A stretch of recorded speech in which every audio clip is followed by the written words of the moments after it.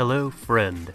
Welcome to the Watery Desho podcast. We are so happy to have the pleasure of your company. If this is your first time listening, sit back, relax. We hope you enjoy.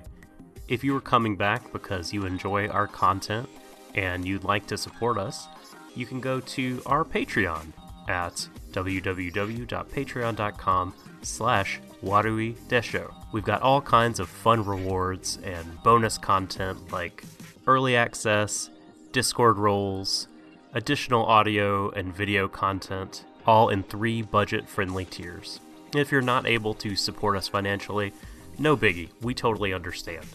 If you'd like to help us out for free, you can always give us a rating and review on Apple Podcasts, which helps our discoverability. You can follow us on SoundCloud, on Twitter at waterydesho. You can always send us an email at waterydesho@gmail.com if you want to correspond with us. We may not get to read every correspondence on the show, but I can promise you that we do read and try to respond to every single one, because we do love our community, which we hope you'll be a part of. Thank you for your kind attention, friend, and without further ado, let's get to the show.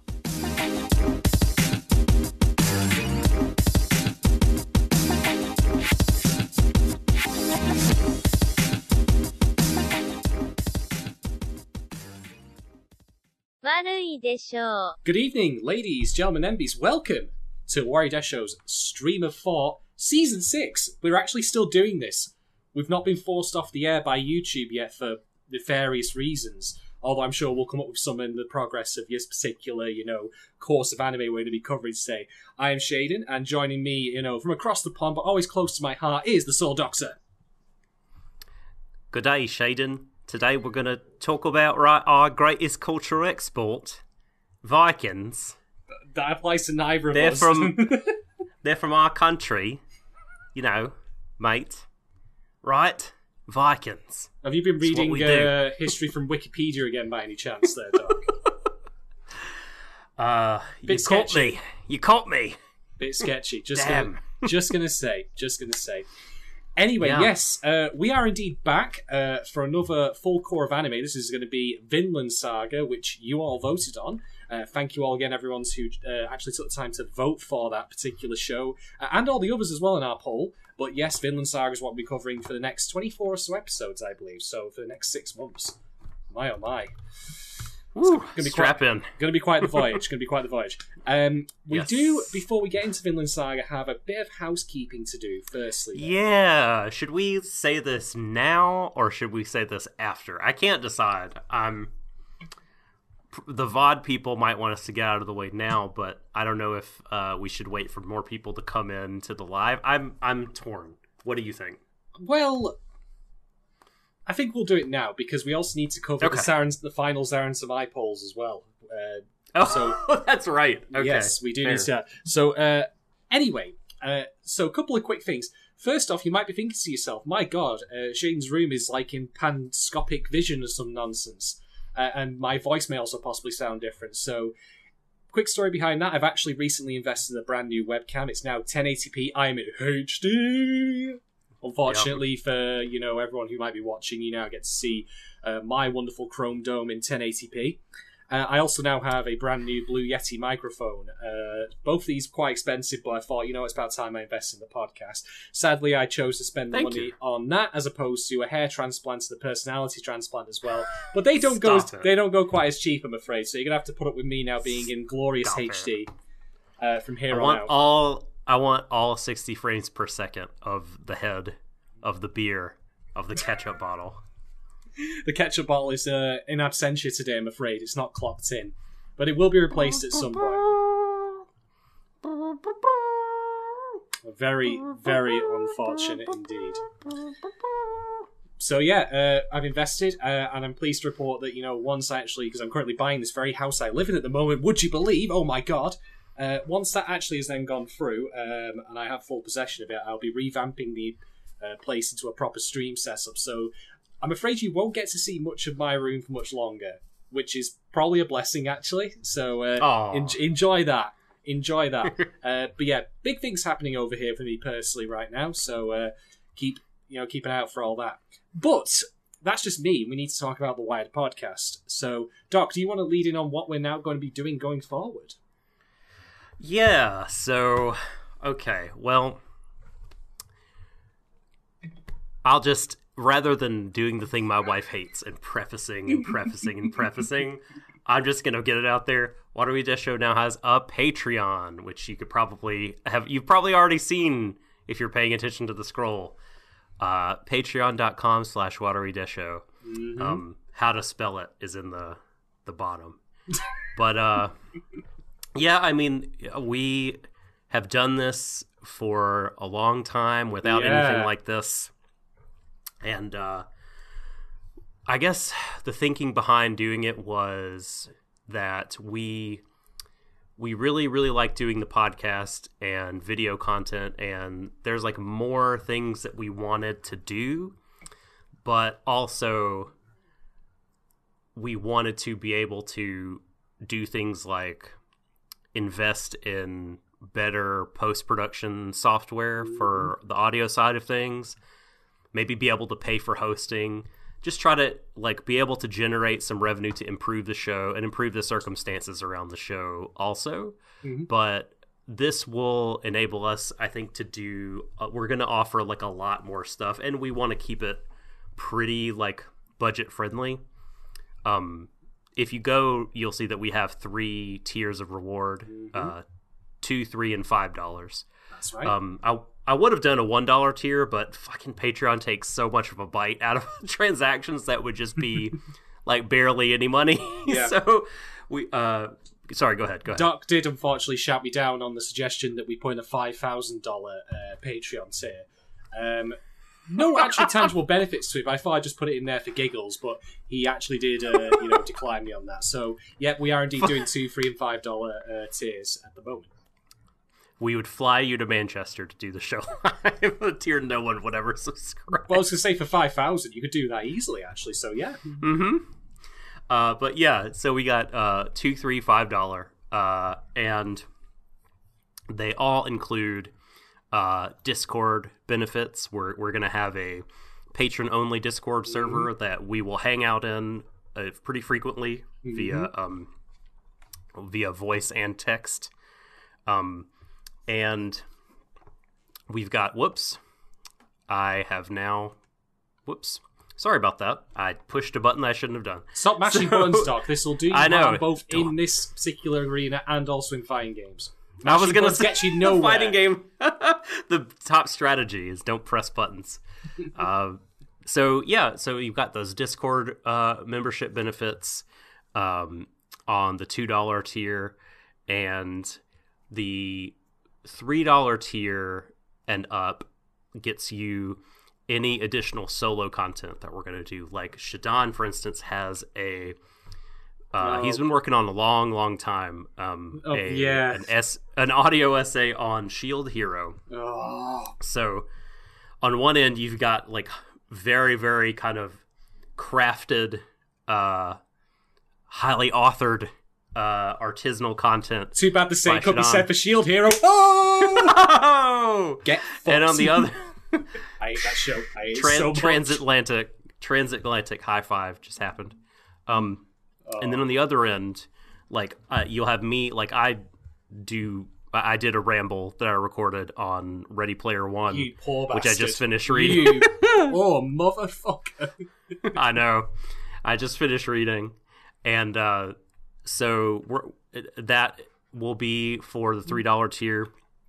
Any videos or audio essays or content that one of us decides to do will be for that tier, and that tier also will get to, in the Discord server, ask questions about whatever the free stream of thought is. By the way, this show that we're doing now will remain free to all.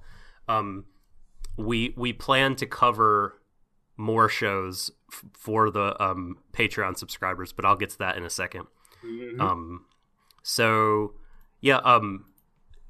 Single person content will be behind the $3, and then the question asking, yes, in the Discord you'll get to ask us questions about Vinland Saga or whatever we're covering, and since will be able to ask them before or during the show, like if you ask them, we will have to absolutely answer it no matter how ridiculous, and we will have to give a detailed answer on stream. So also, like, for the $5 tier, any of the stuff that we do where we all come together, or two of us come together to do stuff, like we do riff tracks. You longtime subscribers to the pod will be familiar with our Mystery Bando Theater, and we've already got some of those recorded that we'll be putting on the Patreon soon. I believe Angel Cop is one of them, is it not? Yes, for the first half of Angel Cop, and we'll do the second half soon. But the rest of so we did the big poll to decide what we're going to cover, and Vinland Saga, of course, won, but Given came in second. So we thought people want to like hear us talk about Given. We'll do a stream of thought style show on Given, and that'll be behind the $5 tier. And we may do like more stuff. There's now you can request kinds of content that we do. Oh god! Like the $5 tier is gonna do. We're so screwed. Is gonna have. We are screwed. I know. We'll be polling people there. All that's gonna happen to me is that once we get a nice stable set of Patreon subscribers, all they're ever gonna ask me to do on my source of fun is just isekai constantly, and it's not even gonna be even remotely good isekai. It's gonna be absolute garbage. But hey, if that's what you want to pay for, then you can go for it. That's the benefit of being a subscriber, to our Patreon. Yep. You get to, you get to choose. You get to, assert your power, your democratic power, and put me through hell if you so wish.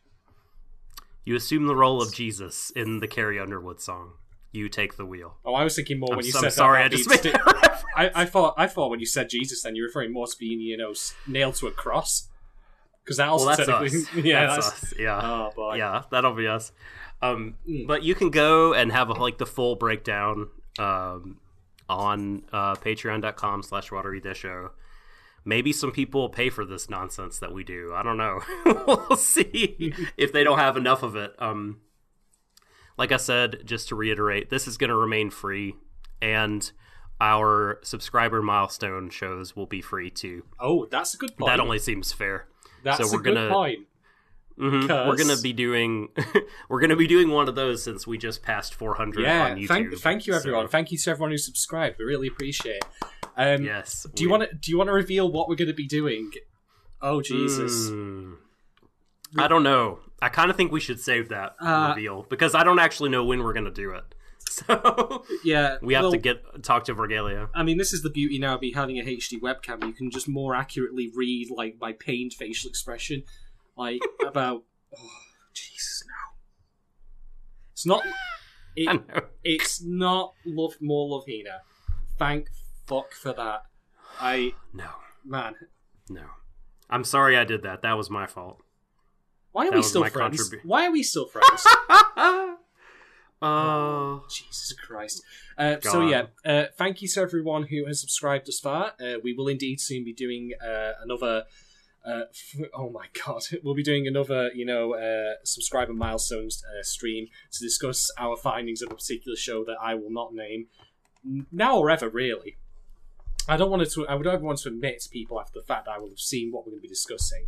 I mean, I told you all for free that I've watched Shield Hero, which was shit, and is still shit and will always be shit, but at least I had the courage to admit that. I will never have the courage to admit what we're going to be watching, but stay tuned for that one soon, loyal viewers. That will have, as we mentioned, be free. It will not be behind a Patreon barrier or wall. No. So, we love you guys. We wanted to try to keep as much of what we're doing. I think we're going to keep everything that we've been doing on the free side. Oh, and the bigger deep dive podcast that we don't do as much of these days. Yes, those will still be free. All the patrons, $2, $3, or $5 will have early access to those.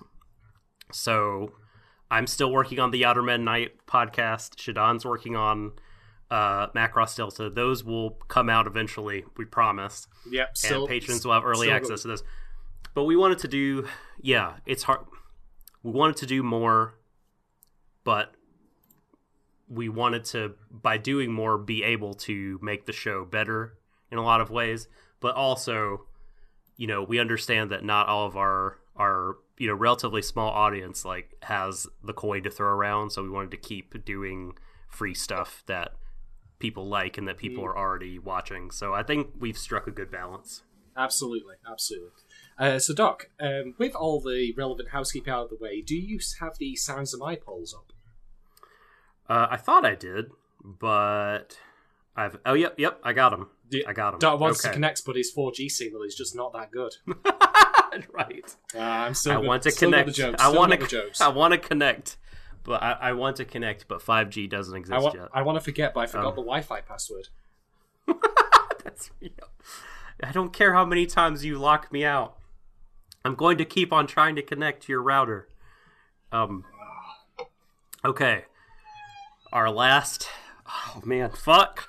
I didn't think about Stars in Mind for so long.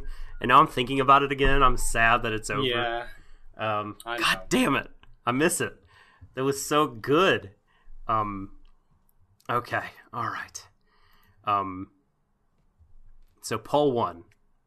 I want to connect. So Sarah Zermay were your 4 choices. Yeah.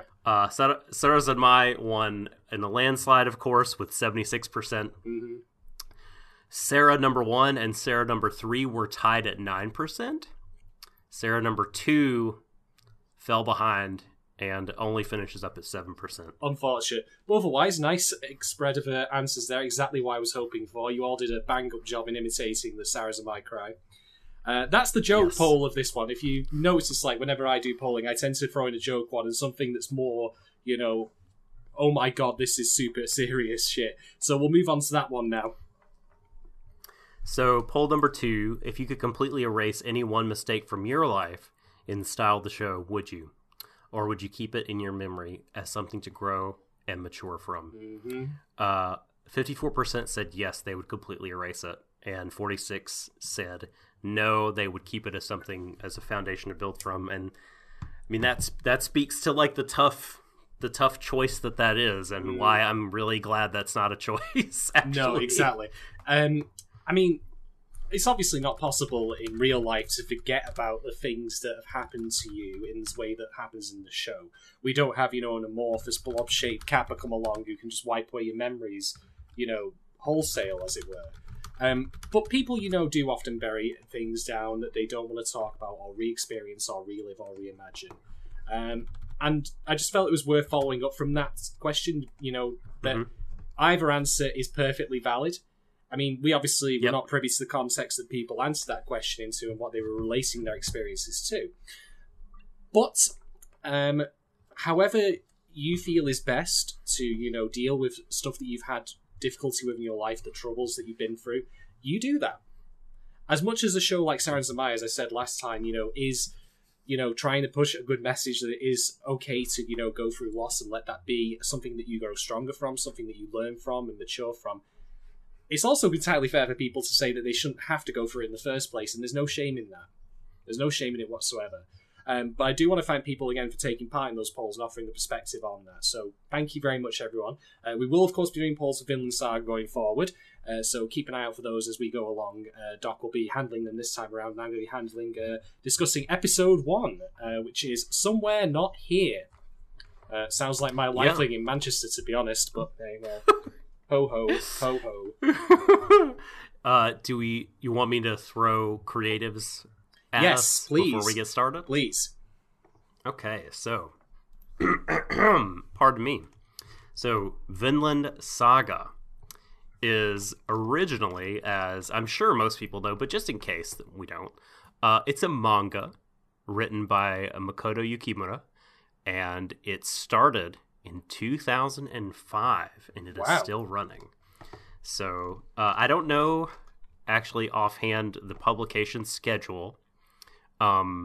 So I do now as I say that. So the first 6 months of its run, it was in a weekly shonen magazine, hence weekly.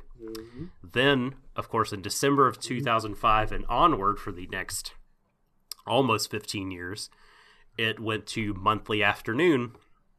Oh dear. And let me just say, I'm sensing a trend here. that makes so much more sense, because this should not be in a little boy's magazine. This should not be. This should be in a seinen publication, with other, sort of more mature and or violent stories. There are 21 volumes of this thing out, 21 tankobons, and finally, the anime adaptation is here. I think a lot of people have been wanting this for a long time. I've heard nothing but praise about this manga for years. The author also wrote Planetes, a manga. It's really short, the manga for that. I haven't read it, but I've seen the anime adaptation, and I love it. Has the author discovered Idolmaster at any point? I'm just thinking there might be a link here. Yeah, right. Please don't let him, download a gacha game or watch an idol show. Yeah, I mean, what do you think is the biggest threat, to mangaka these days?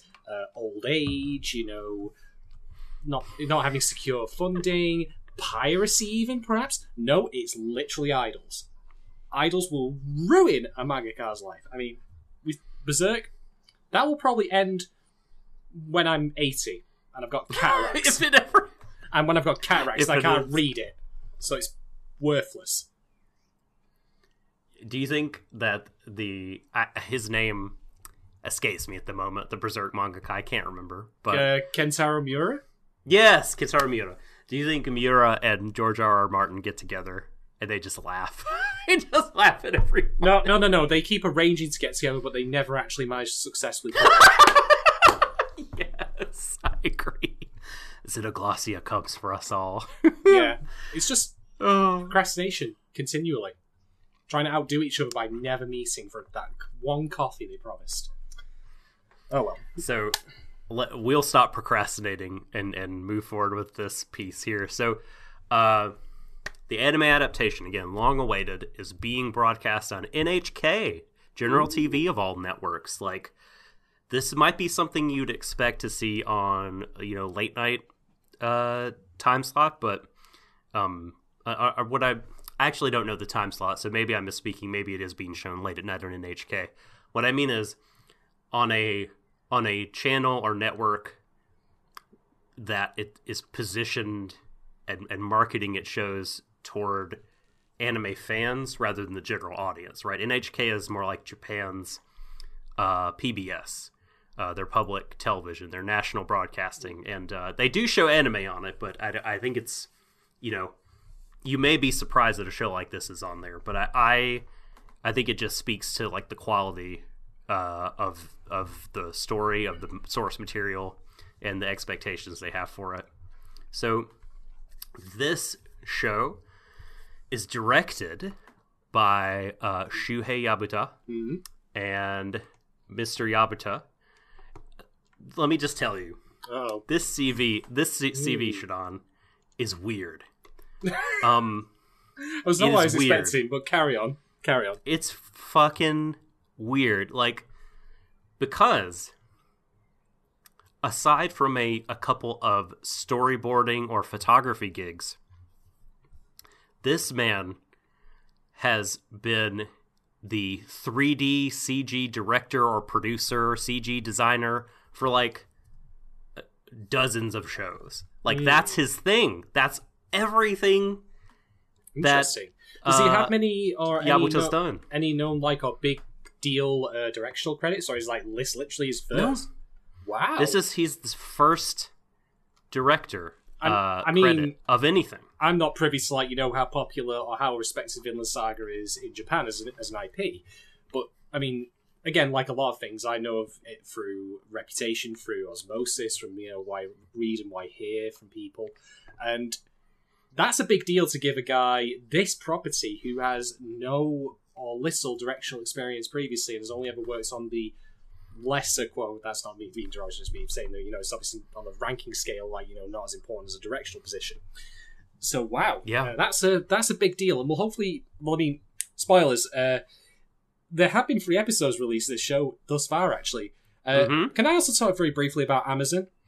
Can I also talk very briefly about how useless they are?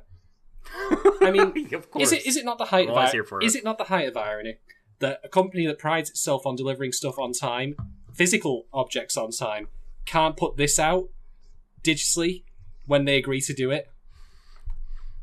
This is their MO, unfortunately. Jesus Christ. They struggle with this shit every season, it seems like, with a show that I am watching on their channel. They have distribution issues. I mean, I remember when we watched Banana Fish and we just, just there like drumming our fingers, waiting for it to actually, come up eventually. I mean, maybe these are the same guys who, decided that they would organise the taxi I was supposed to have for my doctor's appointment this afternoon. You're so mad. I'm not bitter about that at all, really. I mean, it's not like, I was going to have blood tests or anything like that. Something potentially quite important. Anyway, I'll not bore you all set for that. So, yeah, we've had 3 episodes already. They've been released simultaneously. So, just to clarify for people who might be joining us late or who haven't seen our social media feeds, we're only covering episode 1 today, even though the others are out. We'll then be doing episode 2 next week and episode 3 afterwards, because there is quite a substantial gap between that chunk of 3 and episode 4 coming along. Why they've done this, I don't know, but we'll work with it however we can. One thing I'm going to say for my part is that I have watched all 3 episodes already. I am going to do my best to treat my retelling of the events here and my later talking points as if though I've only seen the first episode, to not give too much away now. Because I think there is a lot to take away from the first episode in particular in isolation, even before you consider the events of 2 and 3. So that's my promise. Whether or not I, keep to it and don't just start gabbing off randomly, as is my one, is a different matter. But we'll try. We will certainly try. All right. So yeah. I think that covers everything. Let's actually talk about, finally. Oh, wait. No. No, I was not done. but that's okay, because the Amazon rant needed to happen, because they needed to be... I need to let the world know. We both need to let the world know how annoying it is. But it's interesting. It's good that you brought up Banana Fish, because the head writer of this show... Oh, this is not the link I was expecting, but carry on. The head writer of this show... and he is listed on the Wikipedia as the episode writer for all the episodes. Hiroshi Seko. Oh, yes, my boy. Yeah, this doesn't surprise me in some ways, because for Banana Fish, not only was he the head writer, but he did the screenplay for all 24 episodes. Wow. And, he also was the head writer for Mob Psycho 100, seasons 1 and 2. He wrote fantastic. More involved with season 2, even. He wrote the scripts for 10 episodes of that show. And there are only 13 episodes. Well, now that you've made the Banana Fish link, I've got to put it in my headcanon that Thorfinn, who will be introduced to soon enough, is actually Ash's ancestor. Oh, I like it. I want to hear this. I want to hear this link. But, I mean, he's got other credits that are less, highly thought of on his list. It's a mixed bag, but lately, especially it seems when Seko has been more involved and in adaptations as opposed to original works like Darling in the Franxx.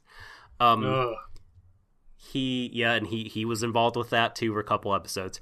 But it seems like this guy's really great at adaptation and great at being in control. Now you could argue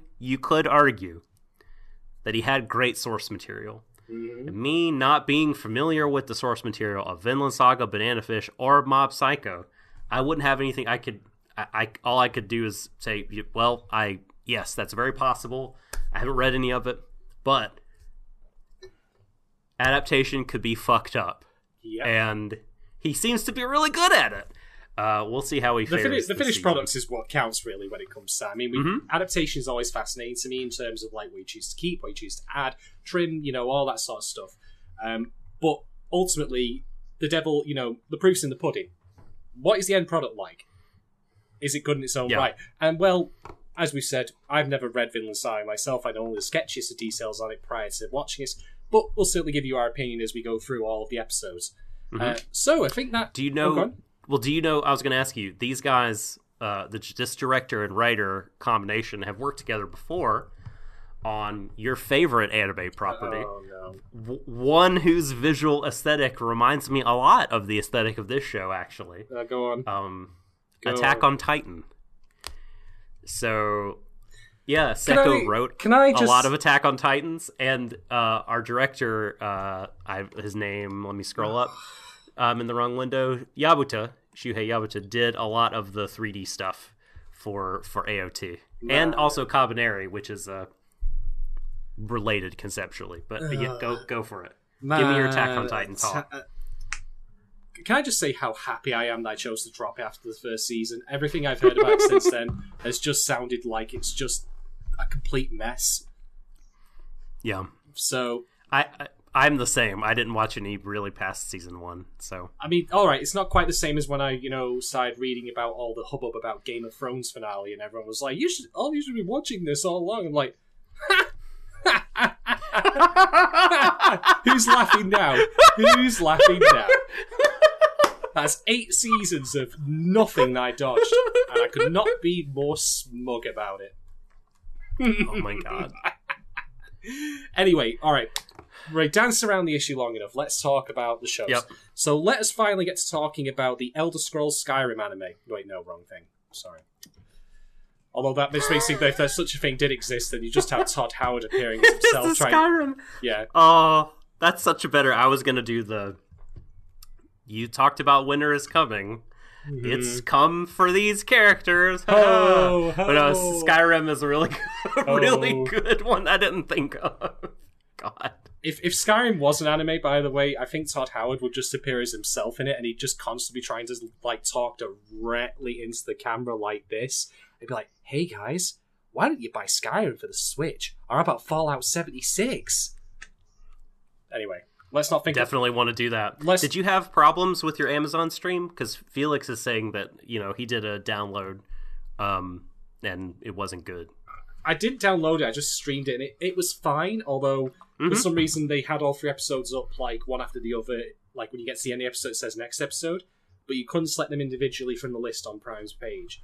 But saying that Amazon Prime is bad for video streaming is like saying, that water is great for stopping electricity. Just saying. Alright, okay, so let's actually talk about Vinland Saga. So, Vinland Saga, episode 1, Somewhere Not Here, it actually does start appropriately with Somewhere That Is Not Here in the context of the show. We meet one of our protagonists, Thors. That'll be important later, by the way. His name is not an accident, of just, being named after the Norse god of thunder. It'll be relevant to his relationship in the future episode with a different character. Anyway, he's currently lying in a field of wheat somewhere, and he stands up and, it's all very picturesque, looks down, oh my god, dead bodies everywhere. And then, well, it's your average Viking Friday night. Everyone's fighting each other at the sea. Thors is joined by Thorkel, who's a giant berserker dude with an axe. He can cleave through stuff like hot knife through butter. Thors has a plan to go take out the enemy. He starts navigating between ships, taking out everyone he sees, carving them up like they're nothing. He's just pretty much unstoppable, and he's not even really phased or struggling by any of it, which will be important later as well, I should stress. Put a pin in that. To the point where he even gets hit by an arrow, and he's just like, bitch, please. Yeah. It's like the equivalent of, you'll remember this, a Gundam wing battle. Oh. Where one of the mechs is just pirouetting through the shitty grunt mechs and just taking no damage and shooting a gun, and just giant swaths of other robots explode before them. It reminded me of this. Indeed. So, at the point that he actually ended up getting shot, he continues to carve his way for a couple of different soldiers. He eventually forces one of them into the water, and after dealing with him, his sword, he lets it go, and it falls to the ocean floor, at which point he then comes ashore. One thing I will note, by the way, is we are given very little, if no context on why this fight is even happening, what the sides are, what the stakes are at play here, and you might think to yourself, well, that's a problem. It isn't, but that's for something I'll save later, because I think it's important that it is actually completely context-free. Alright, and then we get the OP. Now, hands up here if you've, been around since we at least did Banana Fish. My hand's up. If you've been around... Totoro, get your hand up. So, if you've been around and you've listened to our stream of thoughts on Banana Fish, and have even watched the show but not necessarily listened to us do that, you might think to yourself, why does that OP sound familiar? Let me stroke my beard. It's the return of our old favourite, Japanese grunge emo band, Survive Said the Prophet, doing the OP for this one. The scream. You could recognize that scream at the end. It's so fucking good. Mm-hmm. I love this OP. Like, and you could just, like, I love the scream at the end and how it syncs up with the image of Thorfinn, just like screaming to the air and to the beam of light. Like, it's so fucking good. You could just feel it. You feel his anger really, really good in that scene. So after the OP finishes, you feel it really good. I'm good critic. We're not music critics. We're not even really anime critics. We are probably a bad podcast after all. So we're just keeping on brand here. Anyway, so after the OP ends, we cut to Thorfinn, and he's getting water from a river. This is Iceland, and it's the year 1002. So, new millennium, new start, etc., etc. That year will be relevant in a bit when we meet a character coming up who, believe it or not, did actually exist at the time. Bear that in mind when we get to him in a moment.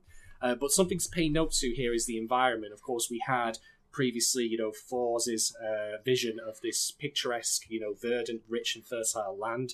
And, well, we're in, I think it's Iceland now, isn't it? Mm-hmm. Yep, we're in Iceland now, and, well, it ain't called Iceland for nothing.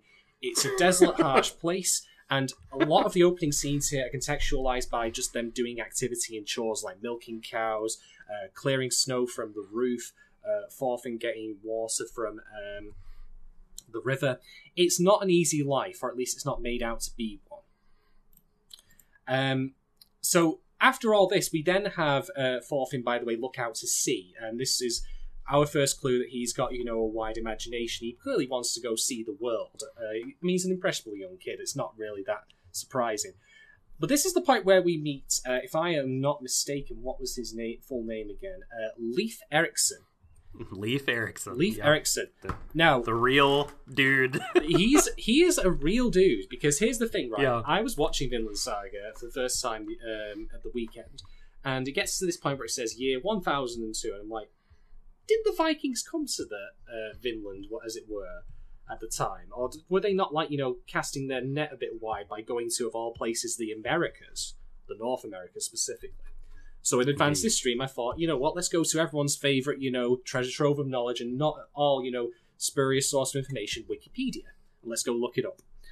Leif Erikson is actually a real guy. He is the son, I believe, of Eric the Red. And his deeds were immortalised in two sagas, the Saga of Eric, and I think the other one, if I'm not mistaken, was...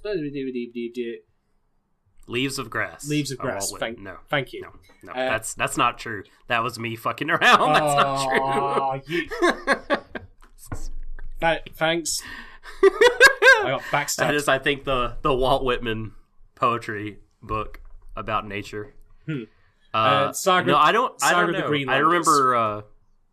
Okay, I remember reading about him in social studies in elementary school. Yeah, it's like, this is a cool Viking guy. Mm-hmm. Yep. So he actually did go to Vinland, which is currently modern day North Canada, if I'm not mistaken. Which is like, I'm sorry. I'm so sorry. This cracks me up. We're not getting any Patreon supporters from Canada anytime soon. Nice one, Doc. This has nothing to do with me disliking Canada. I love you do dislike everyone that I've ever met. No, that's not what I mean. That's not what I mean at all. I love everyone I've ever met from Canada. I've never been. I almost went to the University of Toronto. If you're not eating poutine next time we're on here, then it's we're done. We're done. That's it. Shut down already. But like the fact that so I didn't know that Vinland was Newfoundland, right? Until after I watched this and looked it up. But like, yeah, just they talk about it like, the fucking, what is that? You remember Land Before Time? Does anyone out there remember the Land Before Time? Yes. Animated films. And the dinosaurs were in dire straits. Vegetation was dying off, and they said the Great Valley is where it's at. Green, lush, there's no problems, flowing water. This is how they speak of Vinland. Yeah. And just the fact that they're just like Canada, the place of hopes and dreams, for some reason, it just makes me laugh because it'd be like if they said, Philadelphia or New Jersey. I mean, just name any real place, and they're like, the place will be free from all of our oppressors. To be fair, Topeka, To be fair, in the time of in the time of slavery in America, after it was formed, there were the railroads to Canada. Where once it was outlawed in Commonwealth slavery, that is, escaped slaves would try and reach there to become free. So it actually that's true. So yeah, that's true. It's not the last time that it will be seen as a place of freedom. But yeah, Eric. Reason he's here is he's actually telling a group of kids, including Thorfinn, about Vinland and what he found while he was there, about how it was rich and verdant, it's nice and warm in contrast to the freezing hellscape they live in now, and including how he met a couple of the natives there, and he obtained from them the headdress that he's wearing.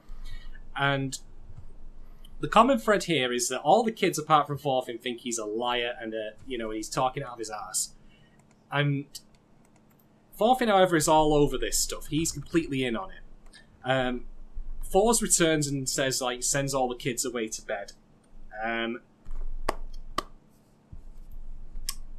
But there's something to note as well is that Thorfinn also mentions that his dad is a warrior. This will be relevant to his own character later.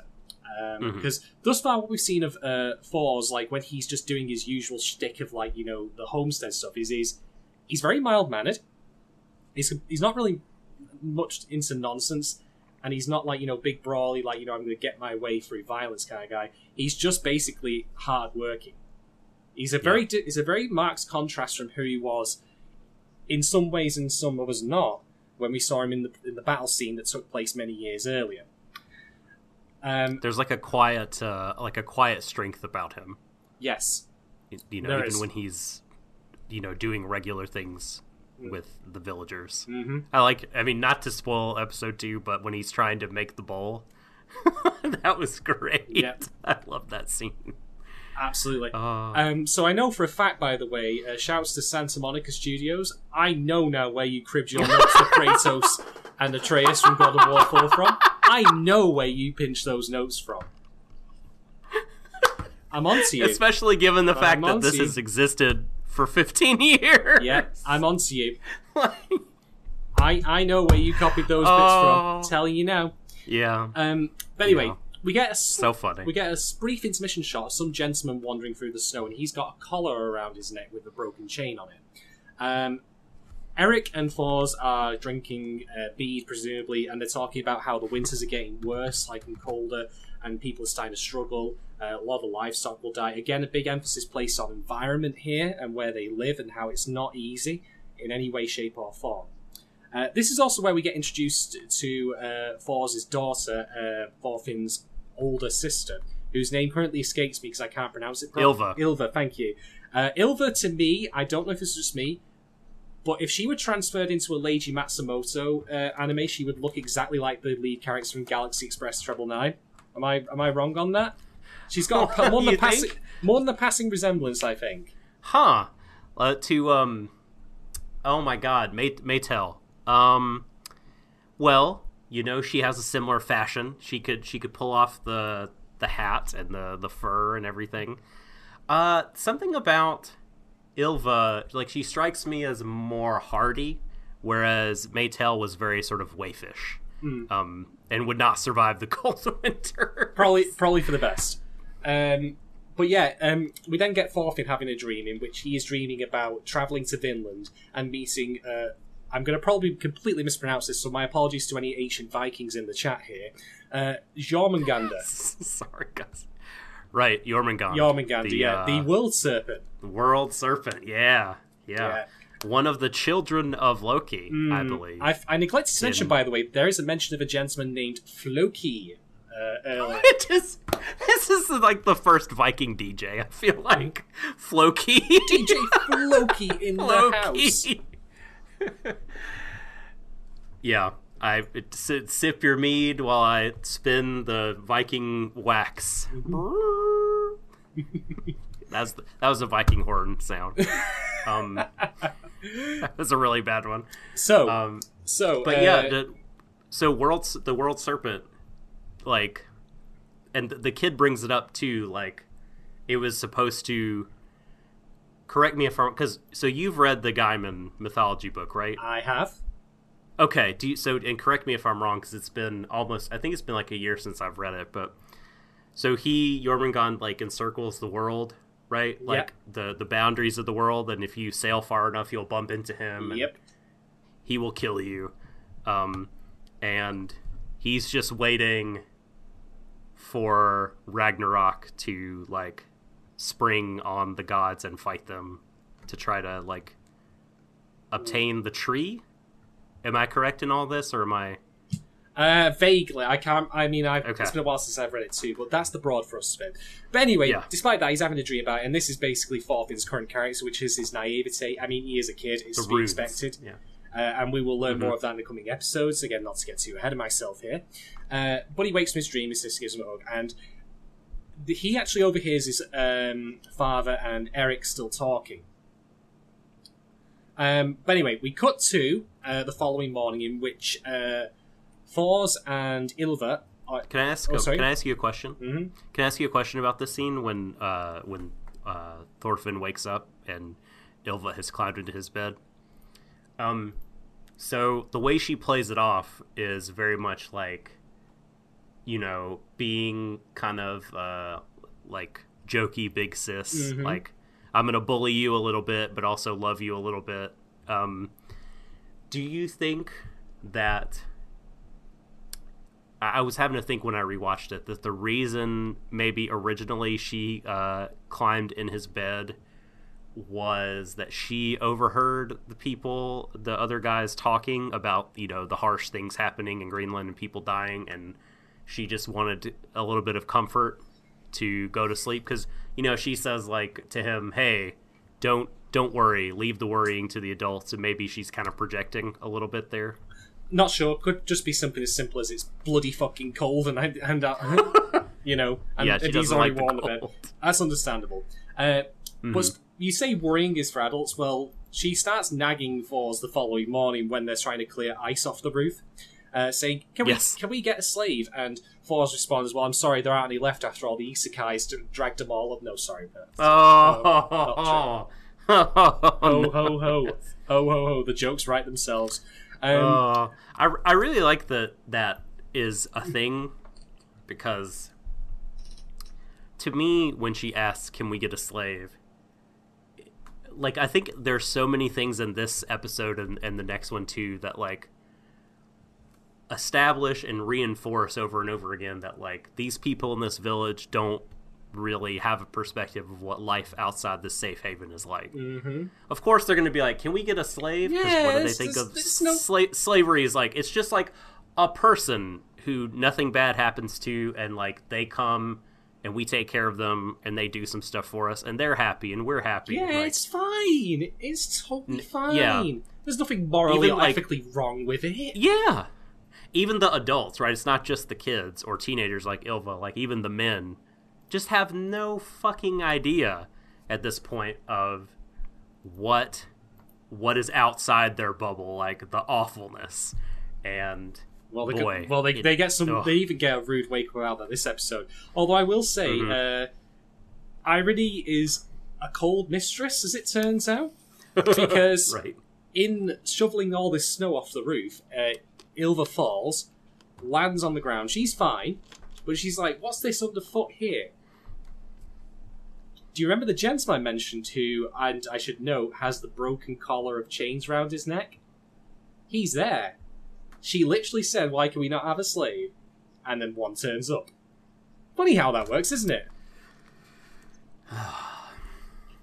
But yeah, he's not doing so hot because, of course, he's been buried in the snow and he's mostly frozen to death. But we'll come back to him in a bit. For the moment... he needs chapstick more than any man has ever needed chapstick in anime. He does. His lips. Oh, they're so painful to look at. Mm. For the moment, though, we cut to Eric and Thorfinn, who are at the shore. Eric is working on a boat.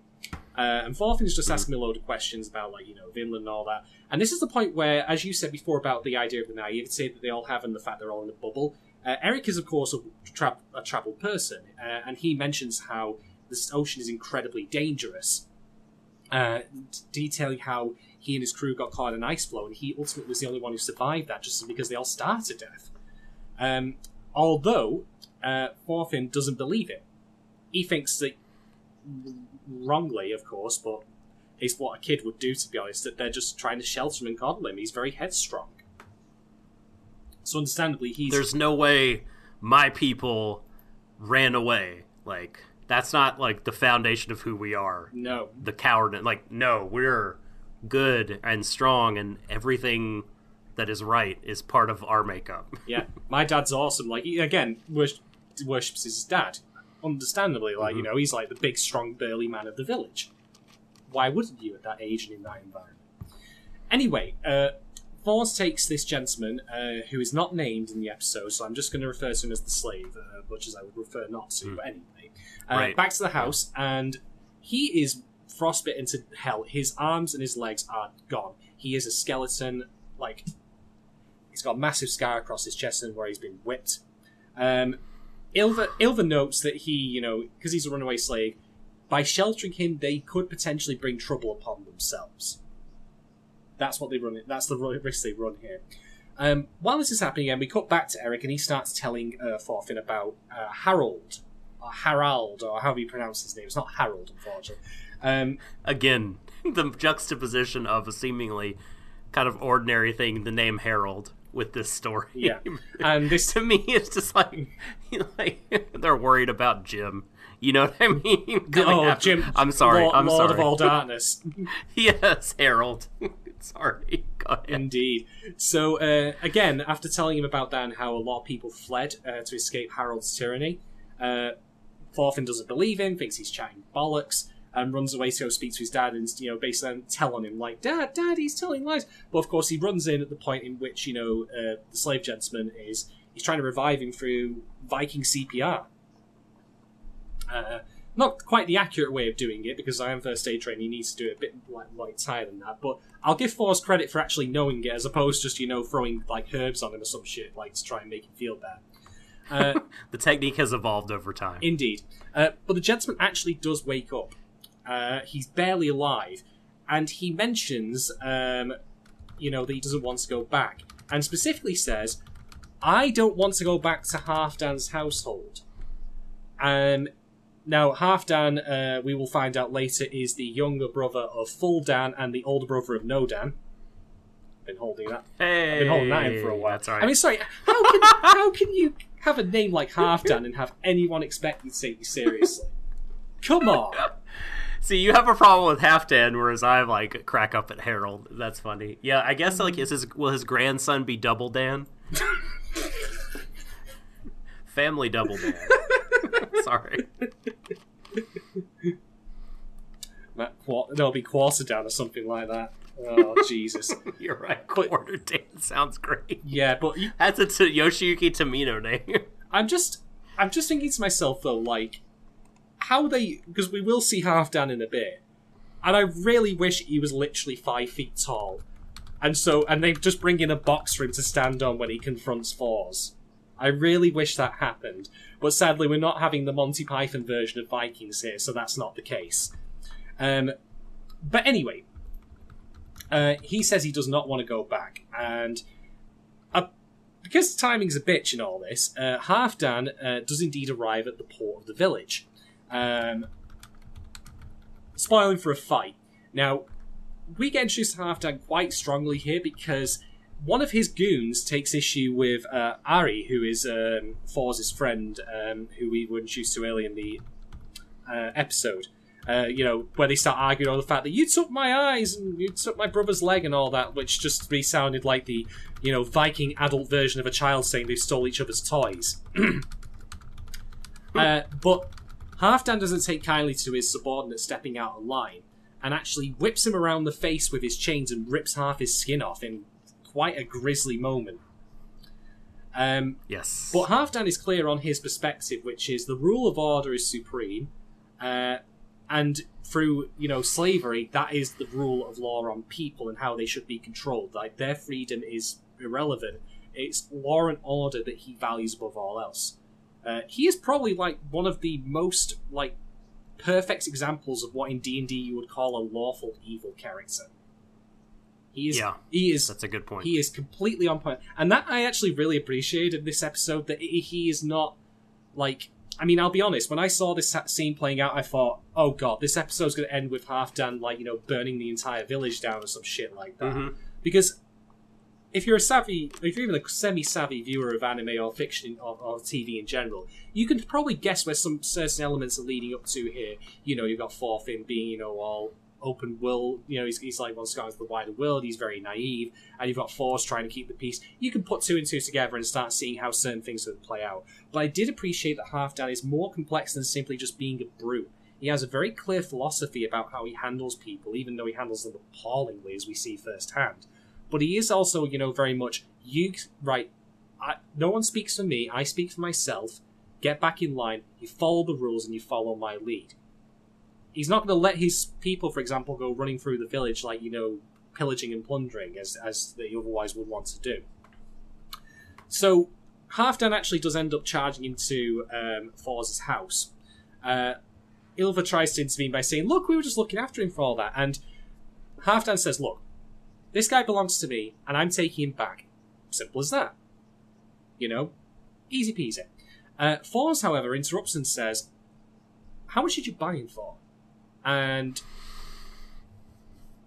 this was so great. Yeah. I love this scene. And after a bit of banter, Halfdan says, look, 2 sheep, 2 ewes.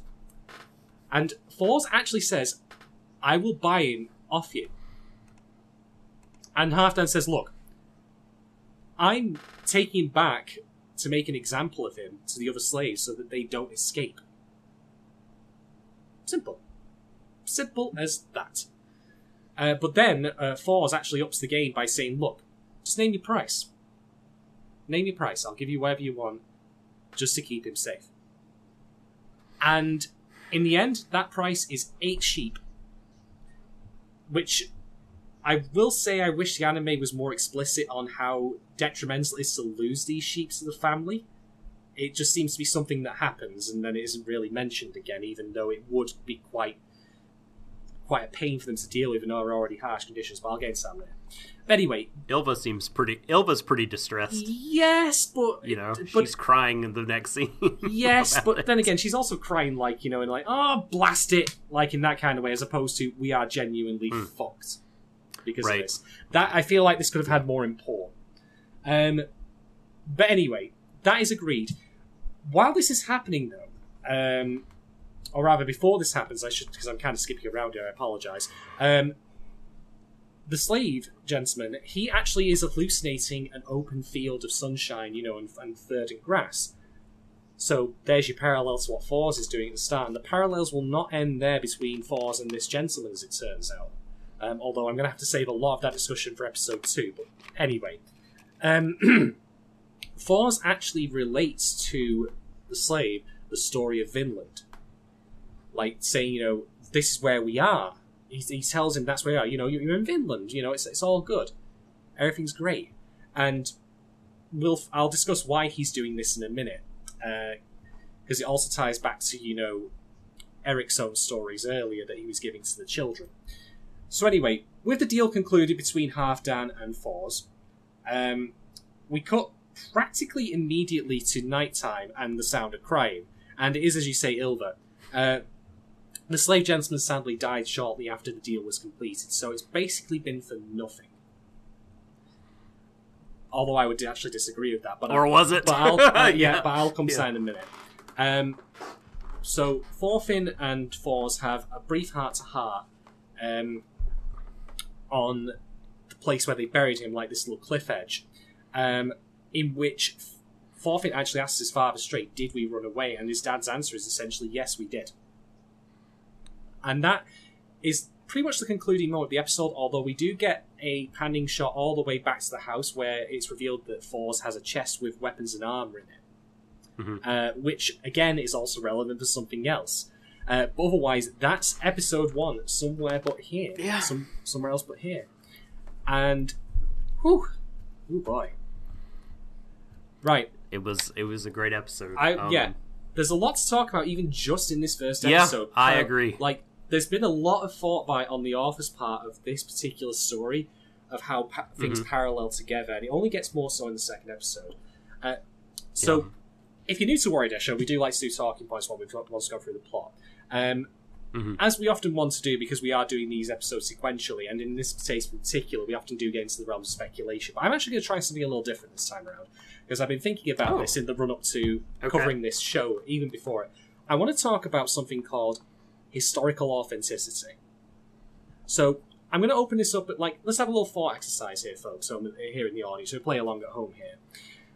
Would you say that The Lord of the Rings is historically accurate? 100%. Yeah, absolutely. Thank you. Yes. No. Easy one. Give me a hard one. Come on. No, you know what I mean by that. It is obviously not historically accurate. But would you say that, disregarding the fantastical elements of it, like Mordor, Gollum, the Ring, etc., that when you look at, for example, say, the capital of Rohan, that has historical authenticity to it? It looks like, conceived like something that did exist in our own Middle Ages or before that. Would you agree that's true? Okay. As best as I can remember that yes, I do. Yes. Yeah. And if you then go into anime with Berserk, again, not even historically accurate, and disregarding the fantastic elements of that show and that manga, there's an authentic element to it. You've got knights, you've got people wearing armour. There's a certain degree to which you can believe its plausibility. Because this is the distinction between fantasy stories, and when I say fantasy, I do include ones that aren't even, necessarily like they've got magic or goblins or shit in them. Just, I put Vinland Saga kind of sort of in that, because it's, well, maybe more just, let's say, medieval literature, something like that, whatever you want to call it. Yeah. There's probably a proper like a period piece. Historical fiction. Yeah. Because there's a distinction between that and science fiction. Science fiction is, in terms of events and technology, usually stuff that happens in the future. So we can't say, for example, obviously, that we have things in reality we can draw comparisons to for that, like from history, because they aren't really there. I mean, obviously, we know we can do things like, compare, like, draw inspiration, but you won't obviously see, say, a Gundam in real life now, because that's sci-fi. It has that understanding of being in the future, whatever that may be, and whenever that may be. So why is this relevant to the idea of historical authenticity? Here's the thing, right? When you're writing fiction, what you choose to include in your story, your fictional story, should serve the story. And I often see people say that certain elements are included in stories like Vinland Saga, such as slavery, rape, pillage, plunder, murder, you name it, all the fun things that happened historically. They were things that happened. I'm not going to pretend that they didn't. I'm not going to pretend that Vikings went around and just, shook everyone's hands and, that all they did was just, get drunk and just wander home, Yes. Like, a lot of brutal shit happened in history. But here's the thing. It's fiction. So when it comes to writing a fictional story, if you want to include such things as slavery, you need to have it serve a narrative purpose. It can't just simply be there for you to score points in terms of it feeling authentic. It's not enough to do that. And this is why I actually really appreciate about Vinland Saga, is I was worried somewhat that it was going to start crossing some lines in, like, shit happens because that was the thing that happened in its, real life equivalent. I mean, after all, we even do have, Leif Erikson. So clearly it's drawing from historical, events. But the slave in this particular episode, the unnamed gentleman, he's included for a purpose. He's included to serve a narrative purpose. He's not simply there just because slavery was a thing that happened at that time, just to fill it as background noise. So I really appreciate that Vinland Saga did that, but I think it's just generally something to bear in mind whenever you're looking at fiction like this, which has its origins in some sort of, past, shall we say, like, Berserk, Lord of the Rings, they're all generally understood to be from the past, like, in terms of, like, their chronology, like, before present day, because they obviously are set in more primitive times. So I really, really appreciate that. But it's something just to bear in mind as you go through these particular things, that simply scoring points for historical accuracy or historical authenticity isn't enough because you're writing fiction, you fool. Not a history book. Yeah. I agree. Although that being said, that doesn't mean you can also scrimp on the other storytelling points, because then I'd be neglecting to mention things like Black Lion. God, that was a turgid piece of shit. Do you know? Wait a minute. Yeah, I said Wait a minute. Black Lion. Wait a minute. You think I don't think it... that no, Black Lion where fucking what's his face? Shit. Oda Nobunaga is like an alien from the future, and that's how he dominates all of Japan. He's a Terminator. It's incredible. Yeah, it rules. But that's the thing. That's the thing, right? You know, it has that idea, like, you know, it's an alternate history, shall we say? Yes, it is logically possible on a different timeline. It is. I have to believe it's a terrible show. Don't get me wrong. No, it's great. But I don't think silence. I don't think there's a problem necessarily, you know, with doing something like that. But like I say, if you're going to stay at that particular time in that particular area and start including things that did genuinely happen, or that groups of people or individuals were known to do, have it serve a purpose. I mean, Eric's inclusion in this story, for example, is, you know, to start seeding the idea of Vinland in Thorfinn's head. That's why he's here. Not simply just because he went to Vinland. Like, at the moment, it's just an idea conceptually to the characters. It's not a place that any of them, apart from Eric, have ever been to. Oh, sorry, Leif Erikson, sorry, I mean, I'm getting his name mixed up. God, I'm doing it again. So yeah, just something to bear in mind when you look at these kinds of works. Like, just try and interrogate the work for why it's including certain elements that were historically accurate or authentic. Like, is it to serve the story's purpose, or is it just because that was the thing? Or it could even be because it's been there because, well, it appeals to certain audiences, unfortunately. You know... How do you spell... Oh, I'm sorry. Go ahead. No, go on. No. It's totally unrelated. You please continue. Okay. But I mean, like, that's like when you see, like, a lot of isekai, for example, that are set in, like, alternate retellings of history, like, they start including slavery and stuff like that, because it acts more as an excuse. Like, oh, this was a thing that happened at the time. And, like, I don't give a shit.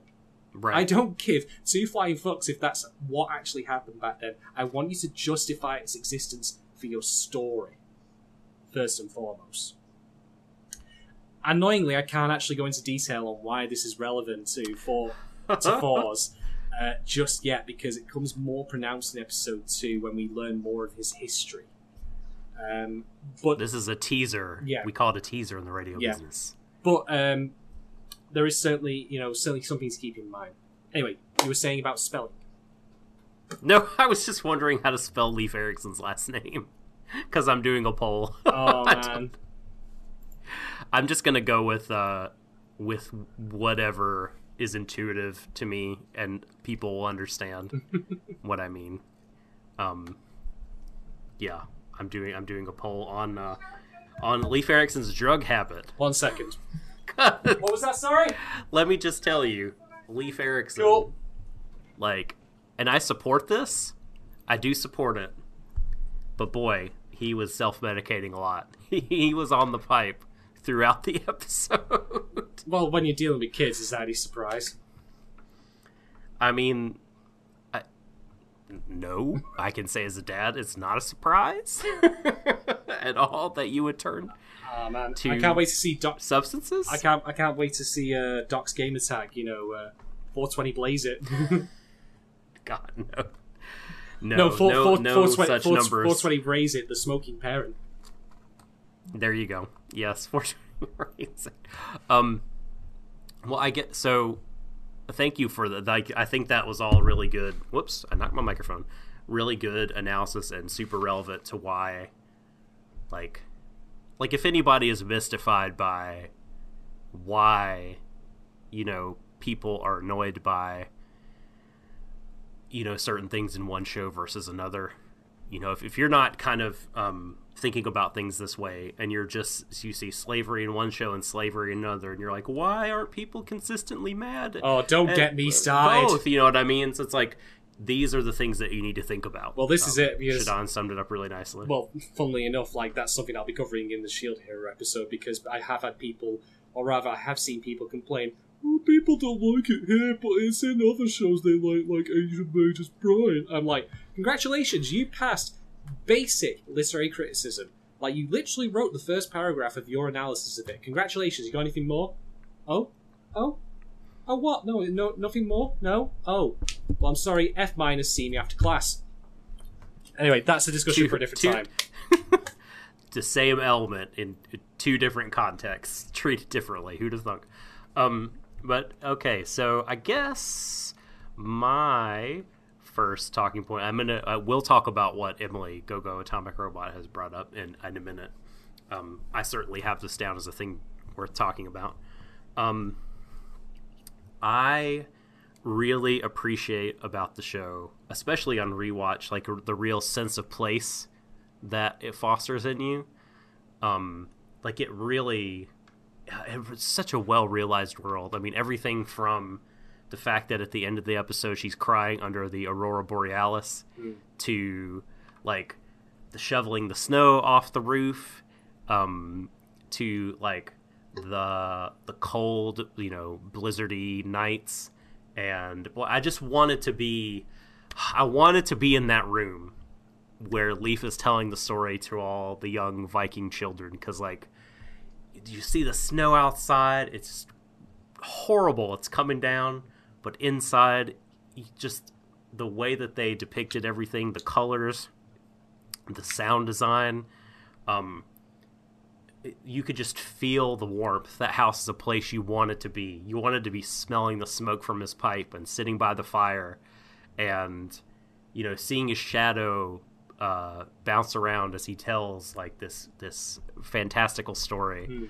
And man, like all these little things that the show does, like the milking the cows, it just really like grounds the story in a way that I really can get into. Yeah. And it makes me it makes me buy into the story, makes me buy into the characters and invest in it.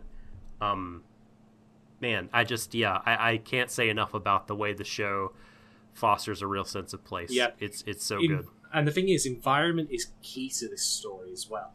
I again am really coming up against the walls of what I can talk about here without diving into episode 2 and getting into more detail, because it ties into Thor's history and his decision making for why he came to live in this village after the battle that we saw him in earlier.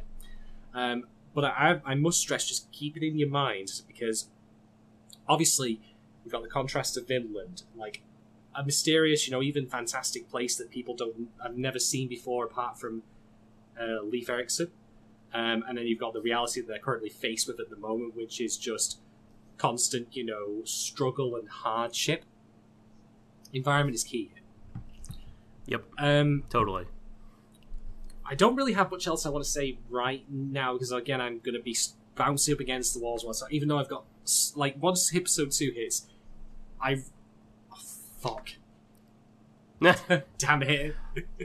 such a problem, this. But, yeah. Well, I have more, go. that we can talk about. Go. I think the briefest one I have is, I just want to shout out Helga, because she's great. I feel like it's easy to leave her behind when thinking about what the show's done so far. And she has a lovely maternal presence, and like if you're not paying attention sometimes, like she's doing things, taking care of people in her family all the time. She can't do a lot because she has a weak constitution. And, early on in the scene, Ylva says, like, let me do this for you, Mom. I don't want you catching cold again. You go to sleep. That's why she's doing a lot of the chores instead of her mom. Her mom spends a lot of time inside. And especially, like, when the slave comes in, they think he's dead. And Ylva, like, immediately, like, with no prompting, starts taking care of him. Starts, like, cleaning his feet. Like, it's very that's a job no one wants. Clean a dead man's feet. It's very telling that she said that, given that she had previously said so casually, oh, why don't we get one? Why don't we get a slave? Like, you go buy a dog from the store, or, why don't I get a new air conditioning unit? That's the manner in which it was said, but immediately on a dime, and that's not an inconsistent thing, by the way. We are only one episode in, so this is perfect time to establish that characters have shades and dimensions to them. That's good writing, as it turns out. Yes. That she would be willing to do that.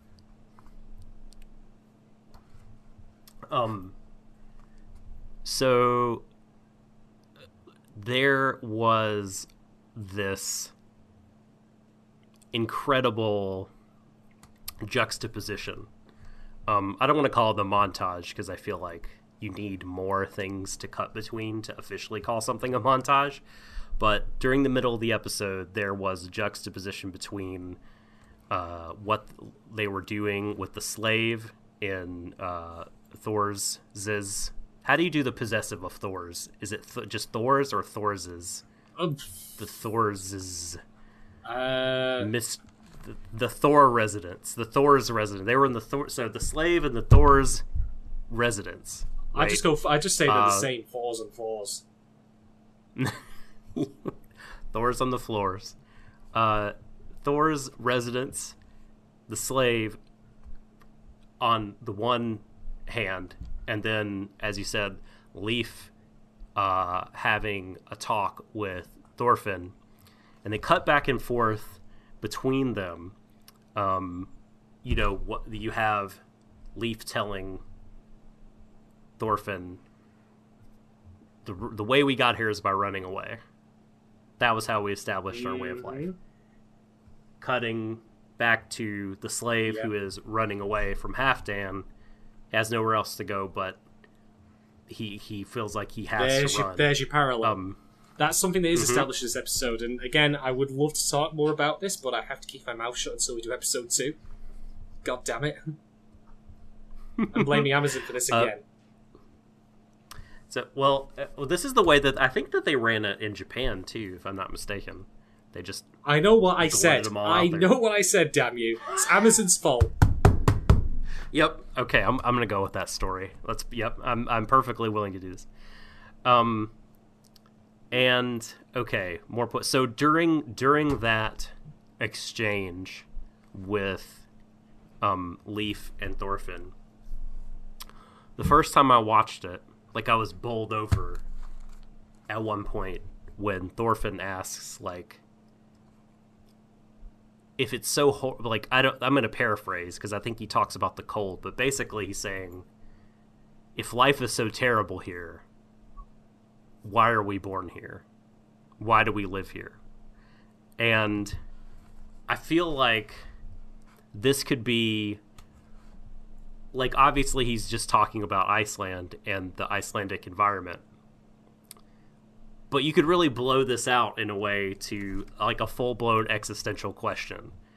If you kind of see, depending on how you see kind of the human condition, do you see it as this harsh state equivalent to an Icelandic winter that we're slogging through? If it's so fucking hard, why are we born this way in the first place? Oh man! Again, this ties into what I want to talk about, but I can't do it. Oh, you know what? Shall we just at least talk about why Thor's did it, and then I can talk more about this rather than hold off on it. Yes, sure.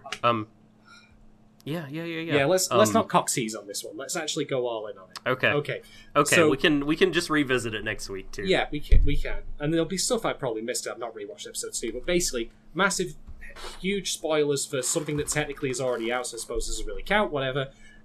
Basically, Thor's had a change of heart mid-battle at the point where he drops his sword, which was, not him literally dropping it because he, fumbled it, but because he was done. He's done fighting. He chose, to not do it anymore, to live a different life. Yep. So, him coming to Iceland is him leaving that life behind. Here's the problem, though. First off, again, without going into specifics, as parallel to the slave, the slave did the same thing. He wanted to leave his life behind and find somewhere better. Or rather, to, even if it's not a question of, environment being better, but at least the actual things he was doing would be better. Sure, he's in a hellish, frozen wasteland, but he's free. And the same applies to Force. But, first off, history has a way of finding you. And in some way, I think Force even recognises that as evidence at the end of episode 1 with the chest being there. After all, why have all those arms and armour if he didn't ever suspect he might need to use them? They're living in a remote village in the middle of nowhere. What are the odds of anything bad happening? And as it turns out, Force, of course, talks his way through it, even, willing to pay as much as necessary to preserve the peace rather than, slaughtering them all as he did previously, which he could have done. He very easily could have probably mowed all of Halfdan's men down himself with his bare hands. But anyway, I think what the anime is showing here through this is that slavery is not just simply, the act of owning someone else, but I think it's also what we impose on ourselves as well. Like, it's a question of we choose to break free of our context in terms of what life we live, but then we can end up shackling ourselves to an environment that also, has its own pains that we are ultimately, locked into. I mean, I would argue that Force, in breaking free of living that life of war, has only substituted one form of bondage for another, which is to live in this kind of exile in this wasteland. I guess, you could... He might say, well, I guess it depends on, how he joined the army, right? If he was conscripted, and the choice was made for him versus choosing to live in this sort of, peaceful village, you could say the difference between the two choices is I chose one, and the other was forced upon me, and so you could call them both a kind of bondage, but one is better because it's what I chose to bind myself to, as opposed to having it forced on me. But we don't know at this point. I mean, he could have chosen to be part of the army as well. He could have just loved fighting, and then one day, after such a long build-up of it, he didn't love it anymore and wanted to get out. Well, this is why I said before that it was noteworthy that Force just kind of works his way through the battle with such disinterest. It was already leading up to that point where he was dead inside dealing with this. I mean, we will see plenty of other, indeed we'll see this in future episodes, characters react to war and the prospect of it with great joy. They think it's incredible. They've got this whole, I'm going to go to war, it's going to be cool, I'm going to plunder, I'm going to pillage, I'm going to kill me some people, it's going to be great. Yeah, yep. Whereas the reality, of course, of war, as we all know, is that it's awful and terrible. But yeah, I think that it's a question of, for Thorfinn, for him, he's got the opposite problem now, where he feels he can't, his bondage is his land that he lives in, rather than what he's doing with his life. And I think that maybe the long-term goal of Vinland Saga as a story will be, or rather his objective will be, can he be free from both? Can he be free from the legacies of his father, perhaps, and, of war and all that? And can he be free from this miserable place that he's stuck in now? Right. Is there... Because it's an idealized thing. Yeah. It's an idealized thing he's being told by Leif Erikson. It's a paradise, I'd argue. I mean... It's a great valley. I mean, wasn't that the whole reason, after all, that the colonial America was established in the first place, to escape? From perceived bonds and, to truly live a free taxes. life. Yeah. Yes. Yeah. Yep. Is there a thing called freedom in this world?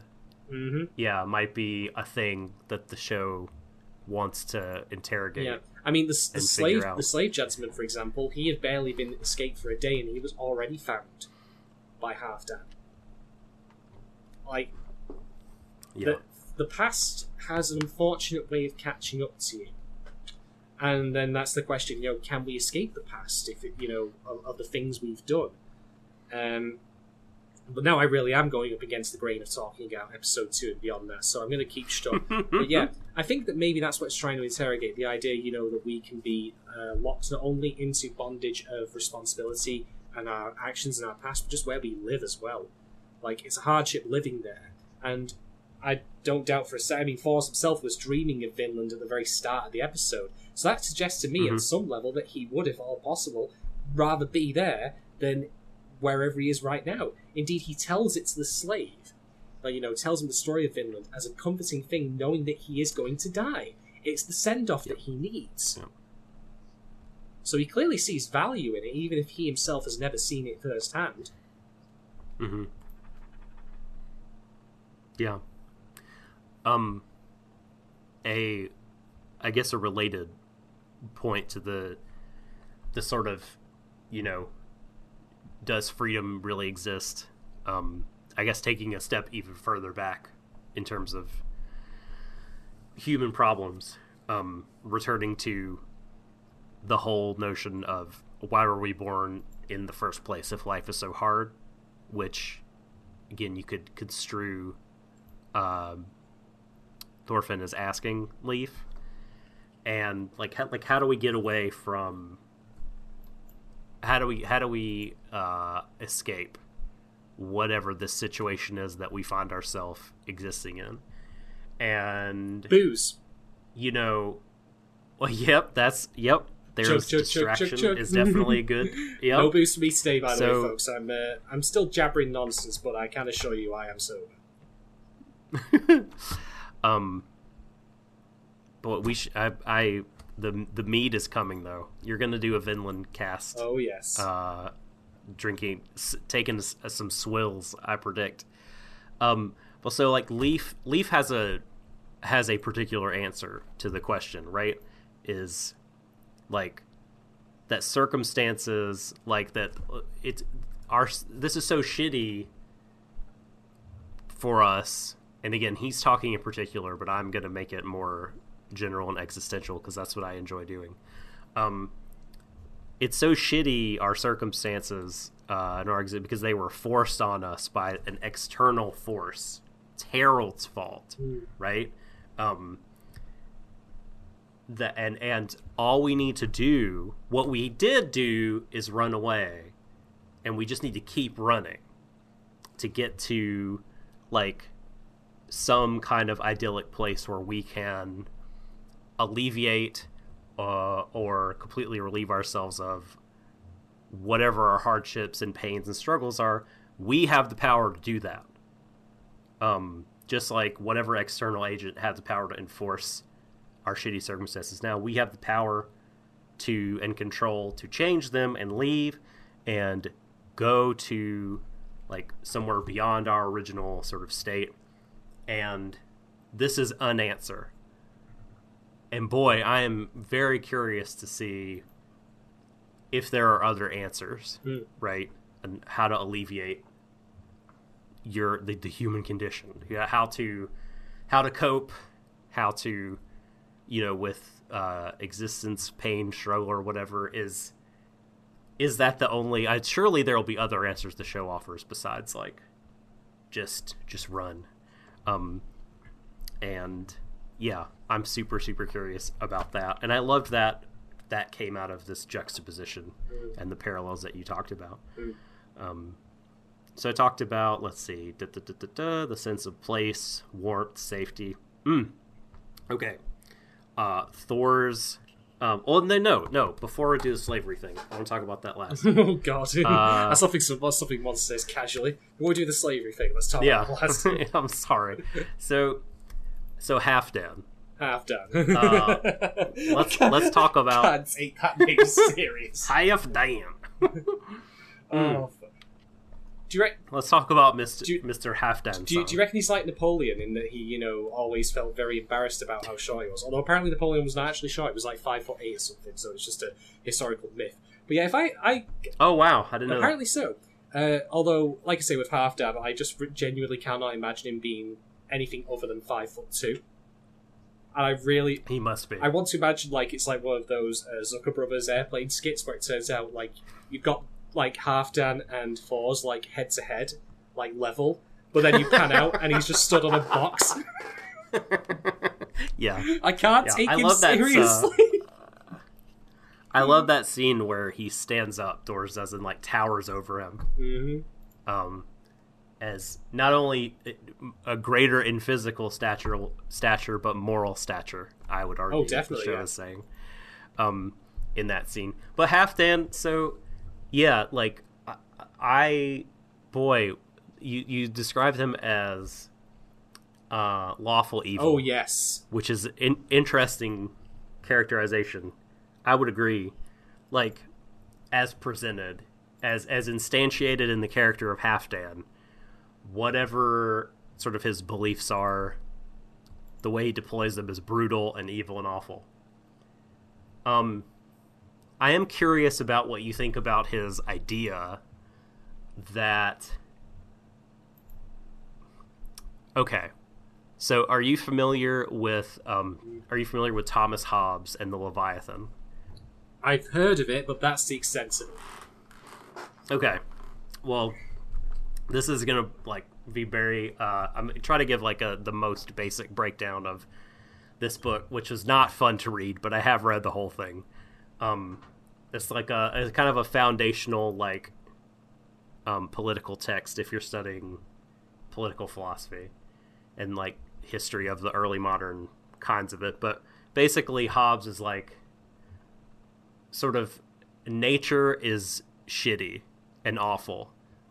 This is before Darwin, right? But and survival of the fittest. But Hobbes was outside of civilization, if there was no such thing as civilization, human beings would be awful to each other. We'd just be killing each other over. I think Hobbes might never food, have understood what women. Civilization actually is anyway, because I can think of plenty of civilizations over the centuries that have done all of those things, like they're filling in a bingo card. Woohoo! Yeah. I got genocide, full house! Well, those are one civilization doing it to another, one gang versus another gang.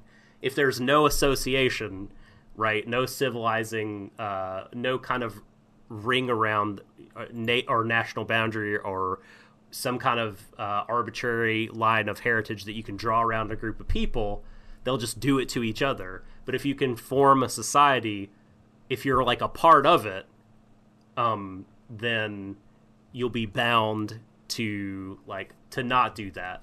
There will be some kind of, Hobbes talks about a sovereign and a ruler, and there will be laws, rules, things that bind people, and that way everyone can get along. This is early social contract theory, right? Okay. The whole reason we all don't kill each other is because we're all deathly afraid of dying brutally, and so we all make an agreement to live together.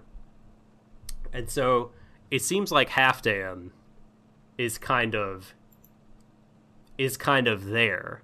How he says the only thing that makes he used the word heathen, but I think you could use the word beast also.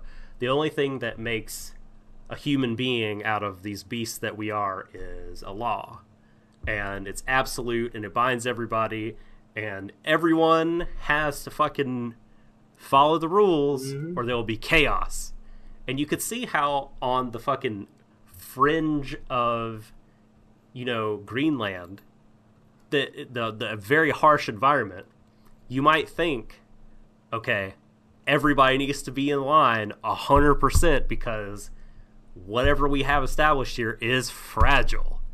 It could easily crumble if people are going in different directions or doing whatever they want. So I guess where do you stand on aside from the brutality? This is a very brutal kind of enforcement. Although Hobbes would be okay with brutal enforcement. What's your take on kind of his idea of law, society, all that stuff? Well, I think for him, it's a case of legitimacy trumps all else. The fact that it is legal and prescribed and has set rules and, ways of enacting things means it's okay. That's the thing that trumps that. It goes above morality and ethics for him. That's why it's okay to own slaves. As long as, there are rules, the chains, the fact that he belongs to me and therefore I want him back. I think that's, Halfdan's, main measure. I said lawful evil before, and I think the lawful element is probably the strongest part of his character. Not to say that, not to say that he isn't evil, of course, in that sense, or rather that he isn't, incredibly twisted or just doesn't, he does rip that guy's face off with the chains. Holy crap. Yeah. Yikes. Yeah. There's hair. They blurred it out for a reason. Hair. I know, that looked awful. There was hair awful. in that. It was grim. God. But like for him, the law. You reminded me of Castlevania. Oof, God, you're right. Whoops, I meant to get your finger. But anyway. Oh, right. That scene was so brutal. Oh, dear. Anyway. Anyway, so yeah, for him, law is everything. It doesn't matter what moral side it falls on, as long as it is prescribed in law and it is followed and there are rules. Like, if you're doing some heinous shit to someone, as long as it's justified by the rules that have been set out and agreed on by the public in common law, go nuts. Why not? And that even then just goes from beyond simple law to social, like, contracts between, or like social understanding between him and his fellows. Like, oh, he's got that underling who starts mouthing off, and he's like, no, I'm talking here. Shut your fucking mouth. Yeah. Or, you know, when the guy starts giving Thor's crap in his house, says, no, I'm doing the talking here. Leave it with me. And it's not him, and I should stress, it's not him doing that to, like, you know, be chest puffy, like, I'm in charge here. It's just to him a very clear pecking order. You know, he's the one in charge. He doesn't need anyone to speak for him. But not because he's trying to prove himself as the big bad, but because that's the rule of law to him. That's the way things should be. But that's the thing, you know. Thor's, like, on the other hand, like, the law, like, he'll operate within that to try and get things done in order to, you know, save this slave's life. He won't just kill Halfdan there and then. But for him, clearly he places morality on a higher level than law, because otherwise he would just simply give him back. Right. Yeah. Yes. Yeah. And so, like, Halfdan, I feel like, you know, whatever the rule set or law set or contract is, like, that is ethics. Like, there's no, like, that is the line. There is no line that which the law that we agree to can come closer to or be farther away than. It's entirely subjective. Whatever we agree to is the good or the bad. Yeah. Versus, like you said, Thor's, and I happen to be more sympathetic to Thor's here, seems to hold that, like, no, there are actually, like, just because you came up with these laws doesn't mean that they're good. There's some sort of other canon or metric or measure by which we can decide whether or not these laws are good or bad, and the methods by which you enforce them are in fact bad. Yeah. So there's, like, goodness and badness over and above these laws. So, like, this is, like, a thing that I think is interesting, those two ideologies. Yeah. Well, this will be relevant, I suspect, later again. Getting some wild, random speculation here, but part of the idea of settling or going to a frontier that you've never been to before is that you obviously have to establish a law fixed to the ground up, including the laws of the land. This, after all, did happen with America eventually, when it, you know, was formed and then eventually became independent. You know, they had their own laws. Same with a lot of other countries. So I wonder if Halfdan will make a return later in Vinland itself when we eventually get there, and if he, in turn, will, you know, be a bit flustered by the fact that, you know, there is no rule of law necessarily properly established yet. Things are happening on a moment-by-moment basis. For someone like him who is very controlling in that way, that's probably anathema to him. I will say, just to bring things down to a bit of a simpler critique here, one of the things I really appreciate about Halfdan as a character is that he does not come in and do the immensely cliched thing of burn the fucking village down on the first night. He comes and goes, Right. and there's no sudden betrayal. There's no sudden turnaround, like, you know, okay, I've got the sheep, kill them all. Like, he doesn't. Thank God, he's consistent. Yeah, he doesn't even openly threaten violence, really. No, it's more of an understanding that Thors has with Eric. When they're discussing, you know, it's not Eric, sorry, with Ilva. Leaf. Yeah, with Ilva. Oh, no, sorry. With Ilva, like, it's more of an understanding they Yeah. have that it can come to that in theory if he doesn't provide him what he wants. So I really again appreciate that. He's certainly far more interesting than your typical opening antagonist. So I'm looking forward to seeing more of him later. I wonder if he will come back. That'll be interesting to see. One thing I should stress, by the way, though, that I do find funny is this relates back to something I was thinking about Shield Hero in that You know, if you want to make the justification that because the law says it's good to do, the problem is that law, like the law of the land, is always mutable. It's always decided by people. It's not a divine edict. It doesn't come down from the heavens, despite what the Bible may tell you. And even then, often a lot of laws these days go against what, like, holy text might say. Like, so we decide, you know, what our laws are, and they do change over time. There's no, like, you know, absolute law, like, of what's right and wrong. That's something we have to figure out as our morality changes. So, I'm curious, like, if that'll become a part of, like, what happens with Halfdan later, where someone points out, you're wrong. The rules didn't exist necessarily before you came along, or whoever came up with them, you know, they weren't there beforehand. Who's to say they'll be there when you're gone? Like, you know, you can't constantly think of things like, you know, as being, you know, set in stone. And also, just as another point, again, just as it's the law doesn't make it morally right. Like, hey, it might be legal for Halfdan to own slaves. Does that make it fine? Nope. Yeah. Not at all. This is what I'm saying. Yeah, this is the conflict. I mean, in modern day, for example, if you think this is an old hat thing, in Brunei, I believe it's called, it was recently legalized for gay men to be stoned to death. That's legal. You could Really? Yes, I believe so. I could be misquoting that. Oh my god! But that's the thing. It's in the law says that can be done. I think there's been some revisions to it since then, but that was the original draft of the script.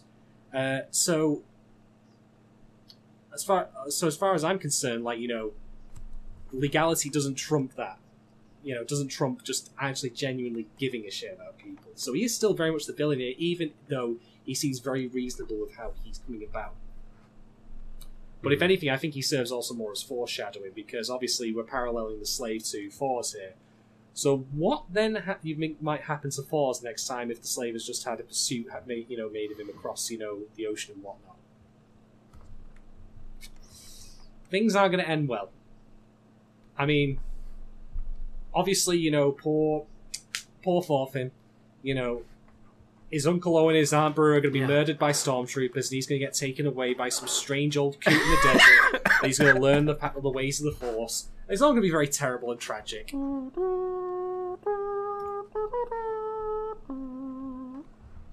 Sorry.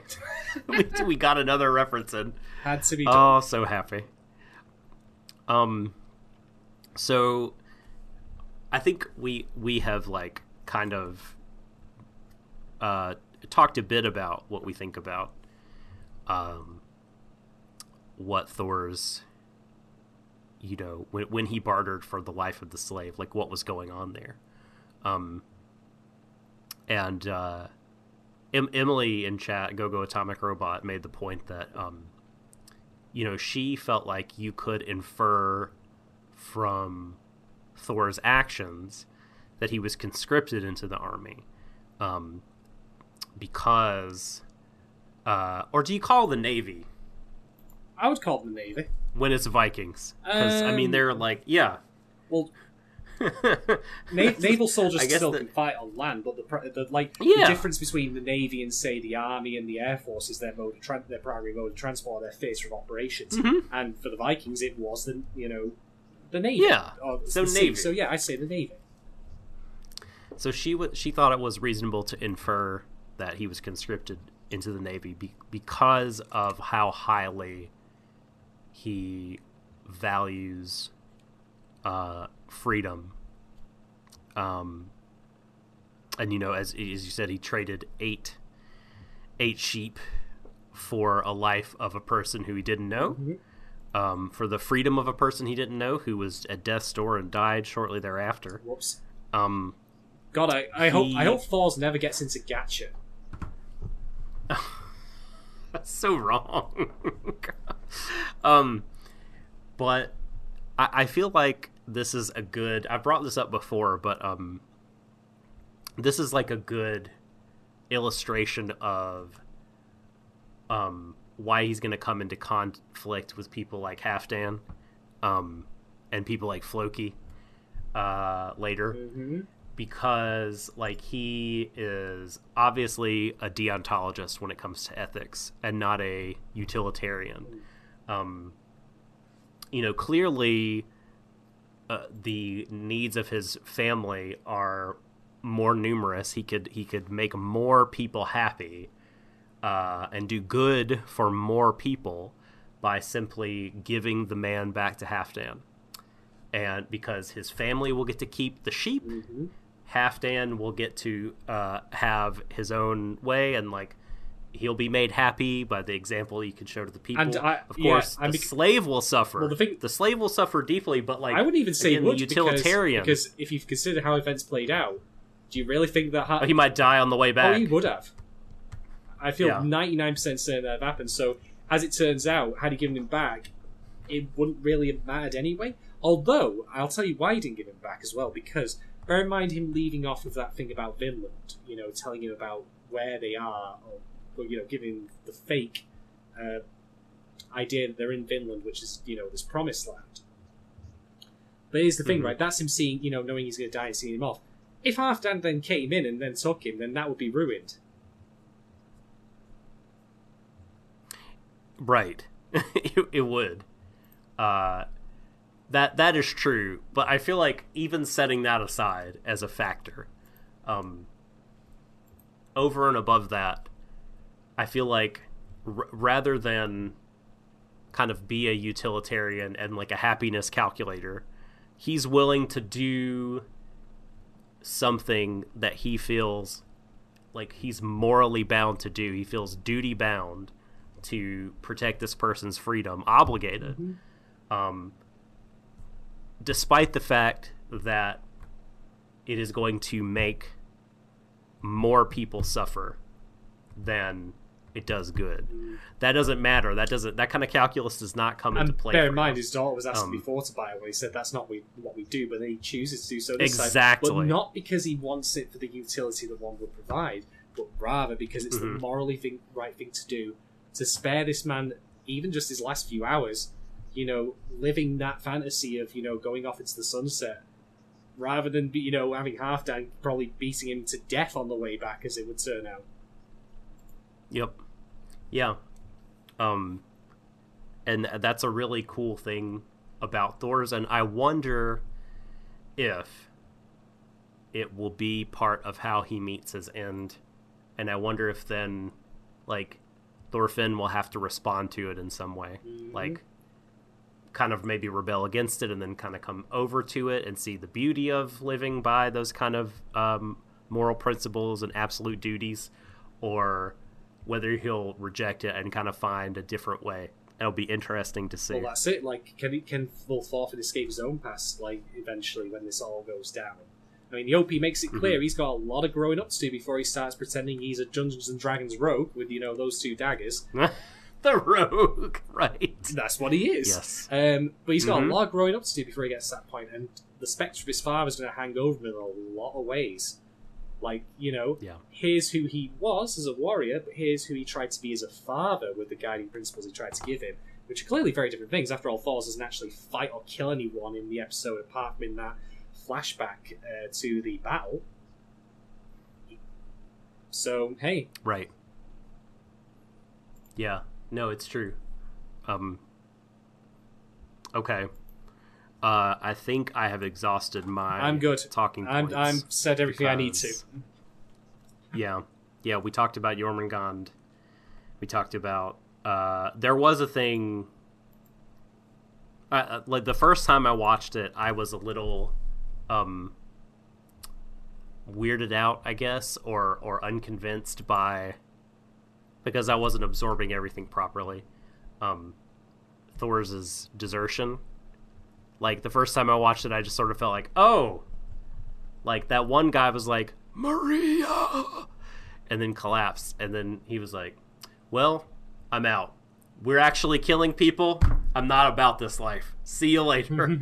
But, like, on reflection, kind of recontextualizing that opening scene, and also knowing what I knew after watching the other episodes, it's like, no, as you said, Shadon, there's a sense of him growing disillusioned with that life over time, and this is just the breaking point. So, yeah, no, I'm ready to rate the episode now. All right, I'll go first, actually, Doc. But yeah, like, we have a very, very strong start to this show here. it's clearly got a lot of ideas being set up. We've got a lot of nice, character build up here for Fours and for Thorfinn, and I think that it actually plays the I mean, you could argue, you've seen this set up 1,000 times before. I made the Star Wars joke, and like a lot of times when I make jokes referencing that property or others on here, I do it for humour, but I do it because there's a grain of truth in the comparison.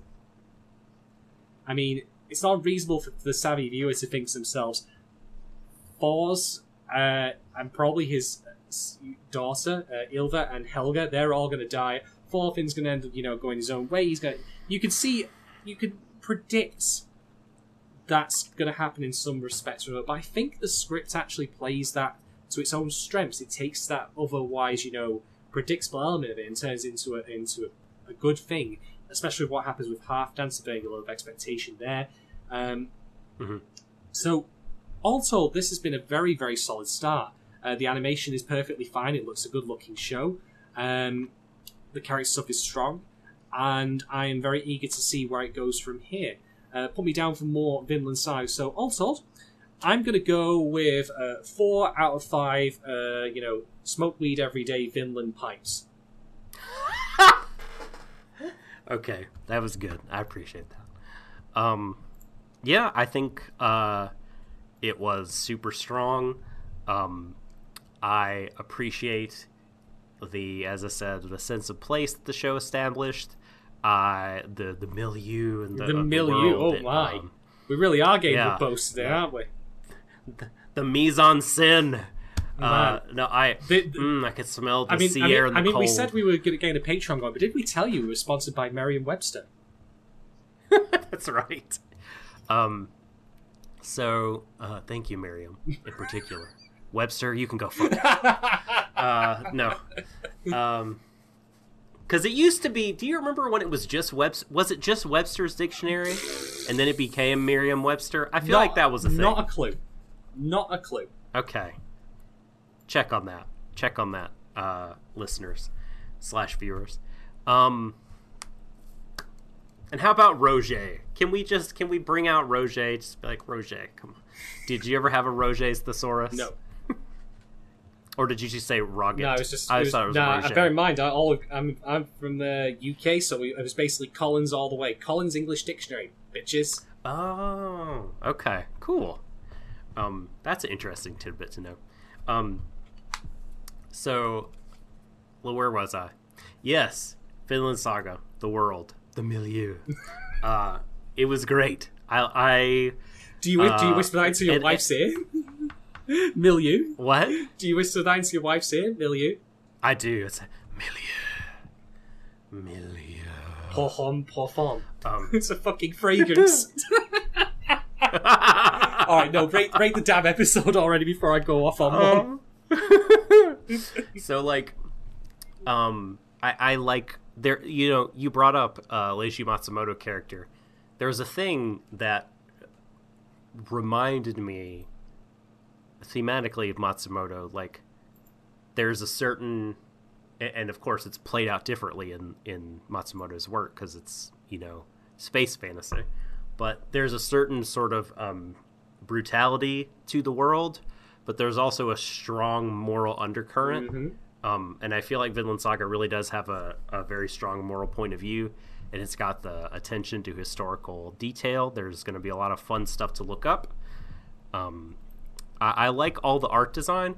I'm not as keen on the color palette, but I mean, what are you going to do? This is not, Fantasy Tokyo via Ikuhara. This is what it is, and it looks a little bit like Attack on Titanish, but again, that is like true to the world. They did all right with Thorfinn's dream, though, giving it the suitable childlike qualities it needs to, particularly with the way there was some color with how it displayed Jormungandr. So that was there. Mm-hmm. Yes, that too. I mean, yeah. On another note, can I just say how refreshing it is to have an anime that comes right out of the gate by saying slavery bad? That feels like some fucking innovative shit. You wouldn't think that would be a difficult bar to clear. But no, 2019, the lowest of bars. Truly, I'll get a stamp for that, something, so I can put it on there, like slavery bad as per this show. Again, Fucking really? Do we have to have this conversation, folks? Just saying. I know. I'm gonna give this episode. It was definitely an appetizing first plate. Also put me down for more. Great introduction. I'm gonna give it 4.25 Northern Lights out of 5. Good shout. Right, so that concludes our look at episode 1 somewhere here. So that is probably how you're all feeling now about our podcast. Like, I'm done now. We've had 2 episodes. Oh, I keep tying it back all the time. Yeah. I'm just too good at this. But anyway, thank you all again, everyone, for joining us today on Vinland Saga. I really appreciate all coming along and having us, enjoying us, having a good old banter about this particular show. I'm really looking forward to covering more of it. Do, as always... Sophie, don't hurt my heart, Sophie. God, you're so right. I'm sorry, Shadon. Sophie's so great, though. Like, every time I I hear someone say that something isn't political, I think it just basically says to me, I don't like to think. Thinking's hard. I don't like to think. Thinking's hard. Yeah, I did repeat that twice deliberately. God. Don't put everything's political. Deal with it. Anyway, but yeah, thank you everyone for joining us. Do feel free to like and subscribe on whatever form you may be listening to on. If you're on SoundCloud, drop us a like there. If you're on iTunes, please leave us a rating and a quick review. It will just help our discoverability. If you're on YouTube and you're listening to this and you're not very subscribed to us, please feel free to drop us a subscribe on there. We'd really appreciate it. We do, of course, have our Patreon now, so do check that out. That would be patreon.com. I think it's /Warrior-Show. Is it that? That is, yeah. Mm-hmm. We will have more content coming soon. I'm actually looking to get the Shield Hero stuff done within the next 2 weeks. So get on board for that soon, because boy howdy do I have a lot to say about that. Doc's already read some of the scripts. I'm not even probably halfway done with it necessarily yet. Oh my god! Okay. Ooh, it was already getting long, but that's great. There's a lot to unpack in that giant whale turd that is that show. Believe me. Fair enough. Believe me. But yeah, we'll be having more content coming out on the Patreon side of things soon. We will be back next week to cover episode 2, and then episode 3 the following week after that. And then at that point, we'll let the show play out. As always, though, thank you very much, everyone, for joining us this evening. I have been Shaden. That has been some Burke who joins me on the podcast here again, who I've never met before in my life. No, of course, it's Doc. I hope you all have a fantastic evening. And as always, everyone, brace your breath. Till the ends of the universe. Good night. Good night, everybody.